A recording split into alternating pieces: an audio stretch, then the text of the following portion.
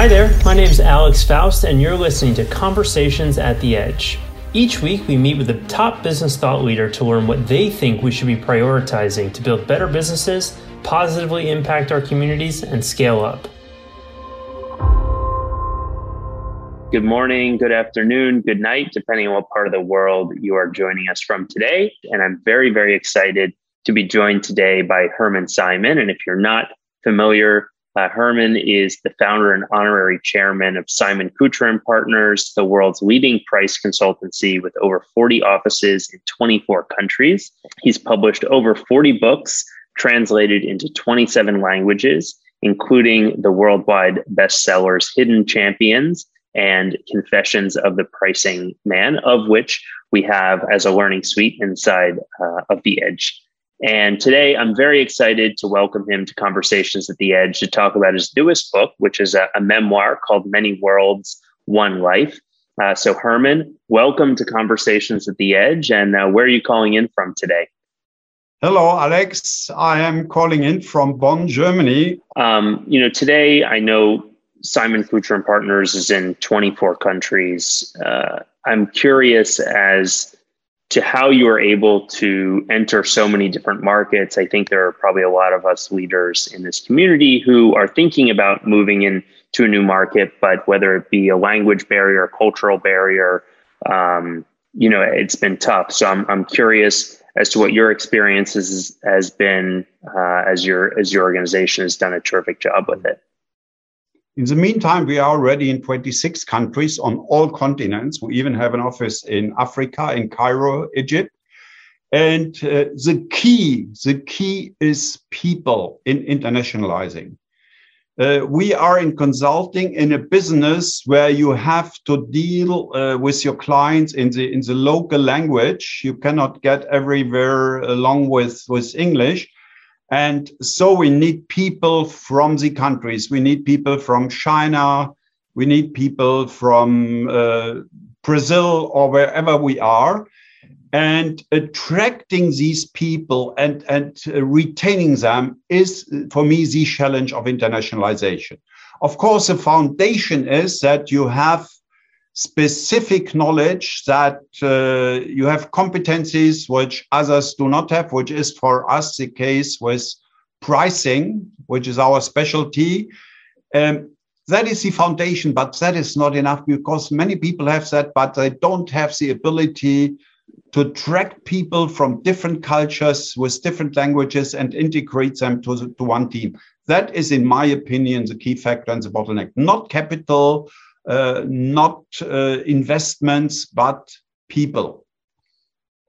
And what are some of the biggest mistakes you're seeing organizations make as they're looking to leap into new markets? Is it that they're not, spending enough time and resources on those people, or is something different? There are a couple of frequent mistakes. One is transferring your own thinking or your own culture to other countries. That is, by the way, the biggest problem of the Americans, because when they visit other countries, they see McDonald's, they see Sheratons and Marriott's and Coca-Cola, and they think everywhere in the world is similar or the same as in America. So try to understand what is different in the other countries. And try to adapt. Again, that goes back to people, because people who are from the country can better adapt. And then, very important, patience. I mean, in Japan, it took us 8 years to break even. You cannot expect when you go into a new market, nobody knows you, especially that's true for mid-sized companies, that you break even within 1, 2, 3 years. No, you have to be patient. So I would say, do not transfer your own cultural attitudes to the new country. Adapt, local people help you, and be patient. I'm curious first, how did you get immersed in the study of pricing? How did that kind of become your niche? I stumbled into it because the topic of my doctoral dissertation was pricing strategies for new product. If I had chosen a different topic, maybe I would have done something totally different. So I started to dig deeply into these issues, and I was lucky to have a professor who also introduced me to practice. He did some consulting, expert witness stuff. And so it was not only theoretical work, but I got in touch with companies, with leading companies, actually. And there I smelled the blood for tasting. So it became my vocation. And I always had the ambition not to confine myself to academic theoretical research, but to influence practice. And that's why we founded then Simon Kucher and Partners. And Dr. Kucher was my first doctoral student when I became a professor. That's awesome. And so I'm wondering if you can share, are there, in your experience, a set number of theories around pricing, or how do you recommend people kind of test and create pricing for their products or services? The most important keyword on pricing is not price, but value. And the Romans were very smart in their Latin language because they have the same word for value and price. It's pretium, like in precious. So value and price must be always in balance. And the first task is to understand value. Value from the customer's point of view. Because if this perceived value is high, the customer is willing to pay more. If it's lower, the customer is only willing to pay less. So if you take that home today, pretium equals value equals price, you have learned something very, very important. That is the fundamental law of pricing. Are there any in particular, trends that you think, small and mid-sized businesses should be paying attention to into the future as they build new products and services? Yeah, of course, one aspect is globalization. In the past, globalization was not possible for a small company. Today, with the internet, you can reach your customers all over the world, as we now have viewers all over the world. And the second part of this is the global logistics system. You can also get your products to each customer through DHL, UPS, etc. So we have a logistics system which can be used by even the smallest company spanning the whole globe. And then digitalization, especially when it comes to pricing. We have now we have 1,700 people, a huge unit which does digital pricing, uses artificial intelligence. Blockchain will further revolutionize pricing. So we see a wave, and that's not confined to large companies. Even small companies can apply these new tools. I'm curious, how do you think about growth and learning as an individual? I mean, that's obvious. That need not be said, that I am reading, listening, talking to people all the time. We can see by your bookshelf. Yeah. Life means learning for me, and avoiding to get rigid, rejecting you. I'm not the guy who jumps on every new idea immediately, but I try to understand it. And that is actually one concern of me. I have problems in really understanding Bitcoin, blockchain, quantum computing, and a number of other things. So you could say I'm 74 years old. I need not understand all these things, but I try to understand them. But a young person must understand these new technologies. So life learning is a no-brainer. In your organization, are you connecting the learning time and what people are learning with business objectives, or how are you kind of figuring out and helping individuals on your teams understand what to learn and what's important to learn? Yeah. We have assigned courses. For instance, we have a beginner's course, 8 full days. So everybody who starts has to run through this course, which we do normally in person. So they come to the US or Europe, a group of 30 people usually.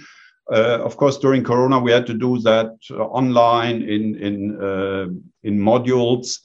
And then we offer special courses for analysts. And we also offer a lot of courses about communication, leadership, psychology. And if you move up in the hierarchy, you have to go through certain courses and qualify for the next step. So we have a real system. Of course, when we had only 50 people, we could not have this. But today we pay a lot of attention to it and have set up an organizational knowledge management and learning system, which is, I would say, quite comparable to what the big guys, the big consultancies or auditing firms or knowledge firms offer. So I'm wondering if you can tell us a little bit more about what is a hidden champion and why you're so fond of it. Yes, I stumbled into this hobby in 1987. Very famous Harvard professor, Ted Levitt, visited me in Germany and asked the question, why is Germany so successful in exports? And just the year before, we became #1 in exports in the world. And I found over the years that this is not due to the large companies, like BMW or Mercedes or Siemens, but that it is due to the strength of mid-sized global market leaders. And Germany has more of them than any other country, many more.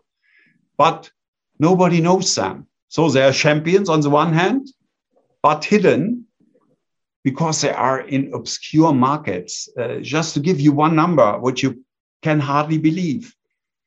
Apple has 767 suppliers from Germany. You would not know any of them. To give you one example, the software behind Siri of Apple and Alexa of Amazon is LSTM, that stands for long short-term memory. This software is installed on more than 3 billion smartphones. Behind all these artificial intelligence, speech recognition systems, etc., is LSTM from Germany, such a hidden champion. And we have thousands of those. Nobody knows them. And I've written many books. They were also translated in 25 languages or so. And the biggest fan community of the Hidden Champions concept is in China. The Chinese all want to become global market leaders. So they are really the most dangerous, toughest competitions for the German. And we founded a Hermann Simon Business School in China, which is devoted to this hidden champion concept. It's fascinating. These companies they often have market shares of 70 or 80%. So in market share terms, they are much stronger than even the big guys everybody knows. If there's any final thoughts from you, Hermann, that you want our leaders to take away from today's conversation, it'd be great if you could share. So I would start with the beginning. My recommendation, my life lesson is do right what you're doing now and don't have a fixed plan for the rest of your life. If you do it right, you will find new opportunities which bring you forward. And then the last one from the Hidden Champion, have the ambition to be the best in what you do and focus, because only focus leads to world class. And my motto is from the Roman philosopher Seneca, per aspera ad astra, on rough roads to the stars. So that's my last recommendation. The way to the stars goes on rough roads, not on easy roads. Per aspera ad astra. Thanks for listening to Conversations at the Edge. I hope you enjoyed this episode, and if you did, please share it with a friend or a teammate who you think would benefit from what we covered. In addition, you can find us on LinkedIn to get all of the updates, or if you'd like to hear the full conversation, just visit growthinstitute.com/the edge to learn how you can become a member as well. Thanks again, and see you next time.